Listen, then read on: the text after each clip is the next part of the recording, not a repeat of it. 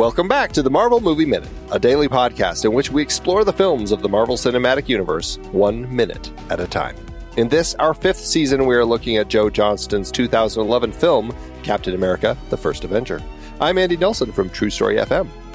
And I'm Pete Wright. I'm the Ring and Spring Man.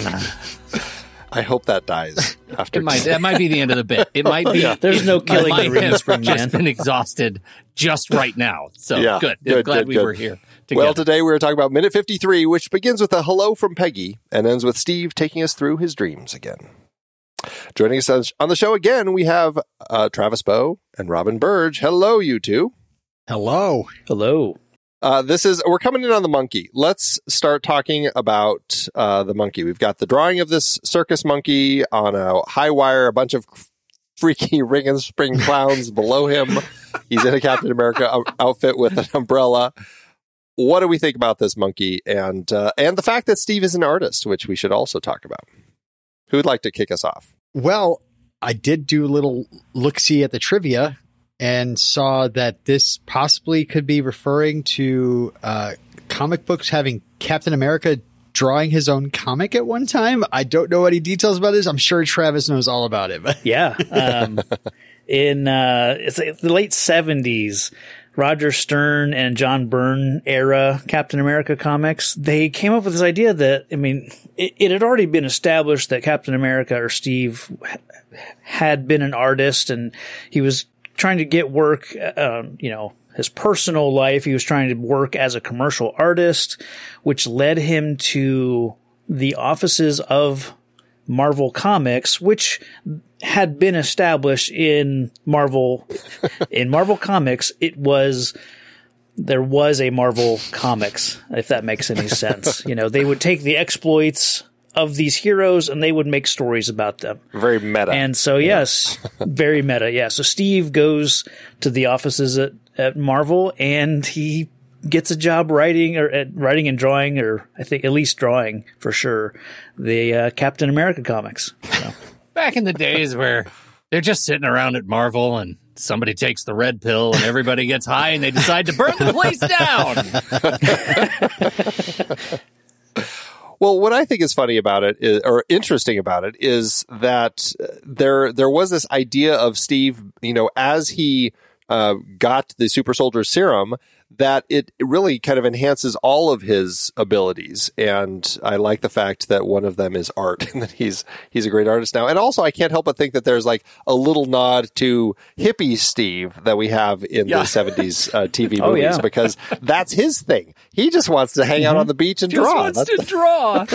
Yeah. I think it's funny that, just hearing you say that the super soldier serum enhances all his abilities, and he's including art, and what we see is a pencil sketch of a monkey on a unicycle. Yeah, I guess it's enhanced. We all start somewhere. Those are his feelings, man. It's a great metaphor, though. Again, he's using his powers for the wrong thing. Like, it should be. Is it a metaphor when the next line is she says he says he's a dancing monkey? I think it's a little more literal. But what I love is on the facing page, there is some sort of there's a train and some writing that I can't make out, and Italy, the boot of Italy, and it feels like he's also documenting some war plans, and maybe we're focusing too much on the dancing monkey and not, oh my God, this is also the war machine. This is the secret Easter egg of the war machine. We didn't know that the super soldier serum actually gives him some sort of psychic or future powers, because on that page, it's where he meets Bucky and where he loses Bucky, all in the same picture. All on the same page. Yeah. Right. If you look very closely, you can see somebody falling down into Italy. And there goes his arm as well. Yeah, right. Oh, did any of you have a good enough image of that to read the text? I tried on every screen I could, and I could not, even on going onto Disney Plus on my television, and I still could not make out the text that's written under that train. No. That's a bummer. I'm very curious what it says, because it looks like maybe I was like, is it a quote? Because it almost looks like it's that, hyphen somebody's name, like at the very bottom, but I don't know. I couldn't figure out what it was. I think I see the word Simon. I'm going to lean in on Simon. Joe Simon? Brand Army of Simon. The Army of Simon. No? Simon the Monkey? Simon the Monkey. This is Simon the Monkey. Okay, so this is a whole story that he's writing. Canon. It's a children's book Yeah. about the adventures of There you Simon go. the Monkey journeying on a circus train across Italy. Yeah. Makes It sense. writes itself. It does. Totally It writes does. itself. Something I learned today, I was trying to find whose hand was initially sketching, and it's probably Chris Evans. Someone else drew this, but I was trying to find out who drew the monkey and these pages. I couldn't find anything, but I did find out that in Civil War, spoilers for Civil War, this page with the monkey is framed and it's in Steve's, his room. Yeah. You can see it in Civil War when he's watching some of the footage about the attack on the UN, thing or whatever. Yeah. I had no idea. So it's pretty cool. Framed on his desk. It is a very cool little nod. It is interesting that he somehow managed to keep track of this all that time. I imagine it went into that someone like Peggy would have gathered up all of his. Well, I guess I don't know. Now I'm second guessing that, but could have been the aide and Senator Brandt kind of collecting all of his things. Maybe it was his USO stuff, and so he could just go get it. Yeah. I buy that. He stole that from the Smithsonian as well. Yeah. Well, we're here with the monkey, and Travis, I know, when we were looking at minutes, this was the specific minute that you were like, I want to talk about the minutes with the monkey. So, what was it about this minute that drew you to want to talk about? Drew, I get it. I wasn't going to say it. First time seeing this movie and just the simple inclusion of Steve just doodling, sketching, it told me that they did their homework. They knew who Steve Rogers was. They knew that he was an artist. And that goes back, to the early comics. I mean, I love that detail, him just sketching in his downtime. And it reminded me, and sorry, I'm breaking your timeline. I'm going to jump to my favorite Captain America moment because it ties into this. It's a moment from Avenging Spider-Man #5 from 2012. And they're sitting around and they're going through some old comics that they found. It's something kind of making fun of the whole Liberty. It's called Liberty Bonds, actually. Very, on the nose. And it's this star-spangled type hero who's just, shucking Liberty Bonds just like he kind of was in this movie. And they're all kind of razzing Steve about it. And it was a book that Steve himself, wrote and drew. So kind of tying back to that whole idea.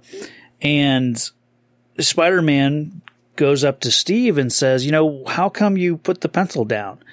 And it's this gorgeous 2-page spread by Lionel Francis Yu. And he just draws some of the big moments that we all know of Captain America. It's him punching out Hitler. It's him on the experimental rocket that he ultimately causes him to go into the ice. Just imagery of war. His simple response to Spider-Man of why he stopped drawing over all this imagery is, stuff. And it's just this humble response. It's just so simple, but it's my favorite Captain America moment. For me, it ties into this. Just seeing Steve draw is big for me. That's an interesting moment because it also kind of speaks to PTSD and things that people in war go through and things they see and stuff like that. And you don't hear about that often with superheroes. I know we will actually a little bit with Tony coming up, but there is an idea of that with Captain America that we've never really explored, and so it's actually interesting that they did explore that in the comics. So that's a great moment. Yeah, that's lovely. And yeah, I think that there is something with that here of this person who is trying to get a handle on what he is, because I think it was actually interesting watching Steve over the montage and seeing him, he starts smiling, he kind of gets into it, but there's always something behind his smile that says, I'm enjoying this, but it's not what I want to be doing. Like there's always that read with him. And I find that to be, well performed by Chris Evans, and it works well for the character. I really enjoy it. Now, I have a question for all of you about this as far as Peggy is concerned. So she's here unofficially. Why do you think Peggy is here? Why do you think she came? To move the story forward. I'm going to lean on... Because the plot said so. Narrative utility. I don't know. Because it's too early for any S.H.I.E.L.D. business, if I recall. Because that hasn't been established yet, I don't think. It's still SSR. In all seriousness, though, like she has some allegiance to the Super Soldier program, and we also know she's crushing on him by this point. And so, like, there is some part of her, one, she has the freedom and the agency to be able to kind of go where she wants because she's not an official U.S. officer. Like, she's kind of doing her own thing. So off the book, she gets on a plane. She goes to check on her prize relationship, this thing that she helped create. I think it's okay for her to sit down and say, hey, you know what? You were made for more than this. And I'm going to go ahead and jumpstart that for you because I believe you are more than the monkey, even if you feel like you're kind of stuck in this role. I don't know. I was thinking that maybe she was like the Maria Hill to Colonel Phillips' Nick Fury. like I just thought they kind of stuck together, you know? I get that. Yeah. And that Phillips is here because of the, so many soldiers being lost. I don't know. I'm not even sure why Phillips is here, really. Was he commanding that? Well, we'll talk about him tomorrow and figure out like what the heck is he doing here. But yeah, for her, it is strange because it's like she says, officially I'm not here at all, which sounds, it's not even like I'm not here. I'm here unofficially, like sounds different than officially I'm not here at all. It almost sounds like, it is written that I am not here. Like it's interesting the way that she words that. But I did find it odd. I'm like, so, I mean, is she just coming to cheer him up? Is there like an SSR angle that she's looking at doing? Like, this conversation that she has with him, and we get a portion of it here. I mean, she's looking at him and what he's doing. And I do think there is an element of her knowing that there is more that Steve can be doing and should be doing. And he only sees the two options, the lab rat or the dancing monkey. And so I don't know. I guess I'm curious about that because it's like, what is she expecting of him at this point as she says that? Right. That's what I noted. And especially, I've always seen this scene and wondered what her motives are here, pointing out that there is something else that he could be doing, but I don't know what she's thinking is the third option. I don't think she's thinking you could be a super soldier and go behind enemy lines and rescue people. I don't know that she's made that leap yet. He's going to, but yeah. Here's a question though, Travis, like, have you made that leap as an audience member? Yeah, I mean, I expect him to get into the fray. Yeah, I mean, just because it's a superhero movie. But for me, that moment when I realized just how stupid the U.S. military is during the montage a minute ago when he's holding up the motorcycle over his head. We know he's a super soldier, and now for me as an audience member, I'm making that connection that he is so much more, and he is absolutely being misused, and I'm waiting for the movie to catch up. And I'm saying, like writ large, that's the kind of emotional journey I'm on. And now here we are 2 minutes later, and we get her coming in and giving me the opportunity to hear that play out. Right. I almost feel like I feel a little bad for Steve here because I'm just like, did he have a choice? Like, was any of this his choice? Like, he's just like, now he's being used for this now, and he's kind of learned to deal with it. Yeah, because he was rejected by Colonel Phillips. He wanted nothing to do with him. He wanted a battalion of Hodges. And, yeah, Phillips didn't want him to come with him, I guess. And, yeah, so Brandt scooped him up. Yeah, I don't know that Steve had any other options at the time. Right. Well, and it speaks to the program because, I mean, he signed up to do this. He said with Erskine, yes, I'll take that chance. and I will give my body over to science so you can experiment on me and, you know, turn me into your super soldier. But yeah, it's like Erskine's dead, and as far as we know, the program was dead, and it was either, I mean, the only options we heard were the lab rat or the dancing monkey. So it does strike me as a strange thing. Like, is she coming in to kind of push him to kind of like break out and do something that he's not supposed to do, which of course he will do. But I don't know. I guess it does seem strange because it doesn't seem like that's her intention.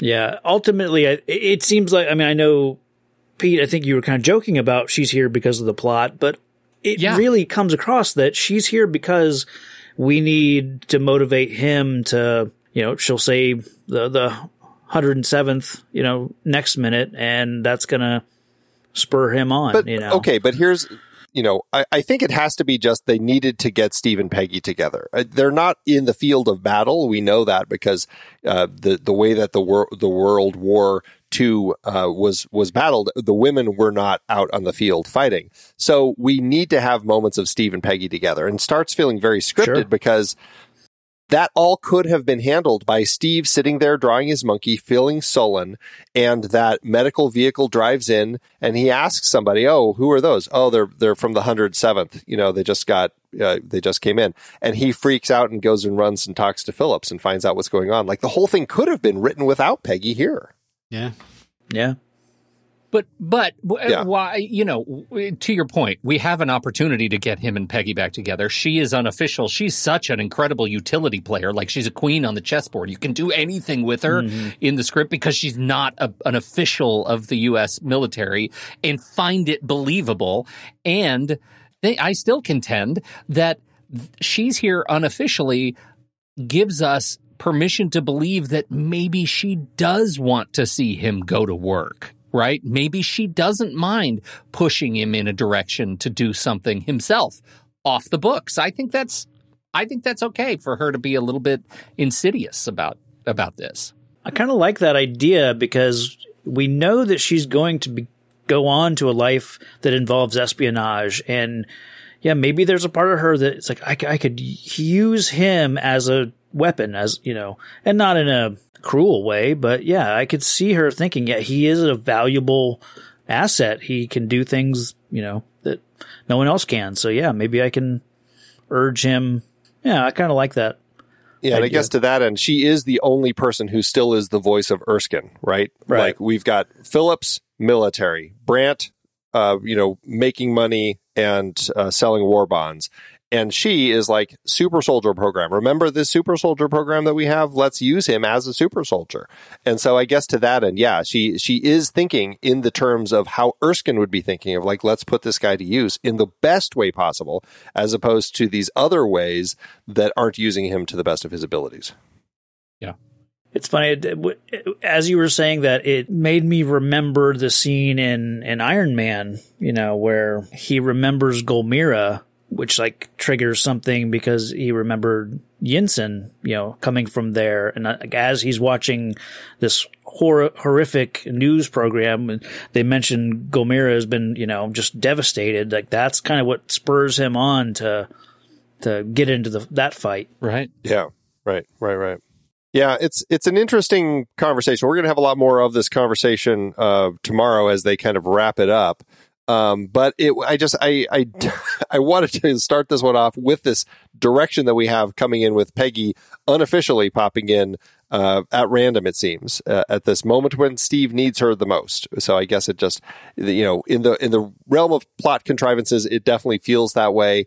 But it still works. We love Steve and Peggy, and so I guess it's all good. Star-spangled crossed lovers. Thank you. You're back in Pete's favor with that one. Mm-hmm. Yeah. Where do you two stand on the Steve and Peggy romance? Do you buy into it, or do you find that it doesn't quite play that well? Oh, come on. I mean, I've seen all the Marvel. I swoon. I'm all about Steve and Peggy. Yeah, she is so charming in this movie.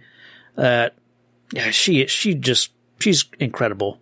It's unfortunate that there is a time jump with Steve. There kind of has to be. And unfortunately, then you don't get these two having that much screen time together. But I mean, major spoilers for Endgame. I cry every time that movie ends when it ends with him and Peggy. And I think that's incredible. Yeah. Right. Absolutely. It's funny, though, how little time they really spent together. Like they had a week at Camp Lehigh. and that whole montage was 16 hours again. She wasn't there. She was in London. I know, but that's what I mean. Like they didn't miss a lot of time apart during montage period. Like, it was fine. I do wonder, we will find out that there are a couple British, camps or holds along the line. And I wonder if she was at one of those or if she came down from London to visit with Steve. I wonder how far she had to travel. Because I don't know if we'll ever really figure that out. But well, I don't know if I have anything else for this particular minute. Do either of you have anything? I love her mentioning or him talking about the bond sales take a bump every town I visit. And I love that she calls him out. Like, is that Senator Brandt speaking? And he's even saying it, I think, trying to convince himself, because he's down right now. He's depressed. So he's trying to say the words to make himself feel good about what he's doing, but there's no conviction behind it. Yeah, he hates himself. That's why he's drawing himself as a monkey holding an umbrella and a unicycle. That's basically he's drawing himself. I had some fun facts about war bonds. Yeah. Who doesn't have time for that? Well, I just looked up like celebrities and like who sold the most war bonds. And from my internet research that I only devoted like 5 minutes to, Dorothy Lamour, who is known for the Road 2 movies, apparently she was known as the Bond bombshell because she sold some $300 million worth of war bonds around the country. Ooh. They said... Wow. Also, Greer Garson, Betty Davis, and Rita Hayworth did 7 tours in more than 300 cities. And then they also had another big fundraiser was the Stars Over America, which they somehow talked 337 stars. Were that many in Hollywood back then? I have no idea. But apparently 337 stars helped sell $838 million worth of war bonds together during that campaign. So, wow. Lots of money. That's crazy. I mean, it's interesting. You go back and you look at old interviews and stuff with celebrities, and they were all, I mean, regardless of their politics, they were all very supportive of the troops, and they were all very, very much promoting that. And that is something that was very cool. Andy, I wonder if you could whip up a spreadsheet of adjusted USO performance per finished show and give us in today's dollars how much each performance made. You think you could whip that up? I mean, oh yeah, as a spreadsheet hound yourself. Take me, a couple hours. On the next real show, I do an adjusted profit per finished minute for all the movies that we talk about. That's what Pete is talking about there. Just trying to get a sense of stuff. Well, it all started because of Tangled, and I can't remember how I landed on that, but looking at like how much money that movie cost and how much money it made versus like how long it was because it was so short as compared to like something like Avatar, it actually, when you adjust it per finished minute, I think it ended up doing better than Avatar. I think that was our whole conversation. Yeah. And now APFM is a legendary Hollywood metric. Yeah, we're still working on convincing them that. But yeah, yes. I mean, they don't know it yet. They don't know it yet, but it's coming. But they will. They will. Just you wait, Hollywood. We have a direct line to ComScore. We're actually working ComScore. Make them integrate that into their reports. All right. Well, Robin, Travis, why don't you remind everybody about the shows you're working on and where people can find those wonderful shows? I did Watchmen Minute a couple years ago. So if you're looking for another Movies by Minutes project to listen to, you can find the completed 186 episodes of the director's cut of Zack Snyder's Watchmen. They're all just waiting for you. Excellent. Ooh, we're doing old plugs. I like this. I also did Fright Night Minute, where I talked about the 1985 movie Fright Night. And I even had Chris Sarandon himself on the podcast. It was amazing. Please go back and check that out. Ooh. You are so cool, Brewster. I really felt cool that time. Ralph Macchio doesn't know me. Yeah. Yeah, it's coming. He's just waiting. I sent him a He's message. biding He his time. sent me back that Mariah Carey gif. I don't know her. All right. Well, we'll have links for their projects in the show notes. Check those out. We'll be back tomorrow for Minute 54. Pete, thanks as always. Just dreaming of the front lines, Andy. Until next time, true believers.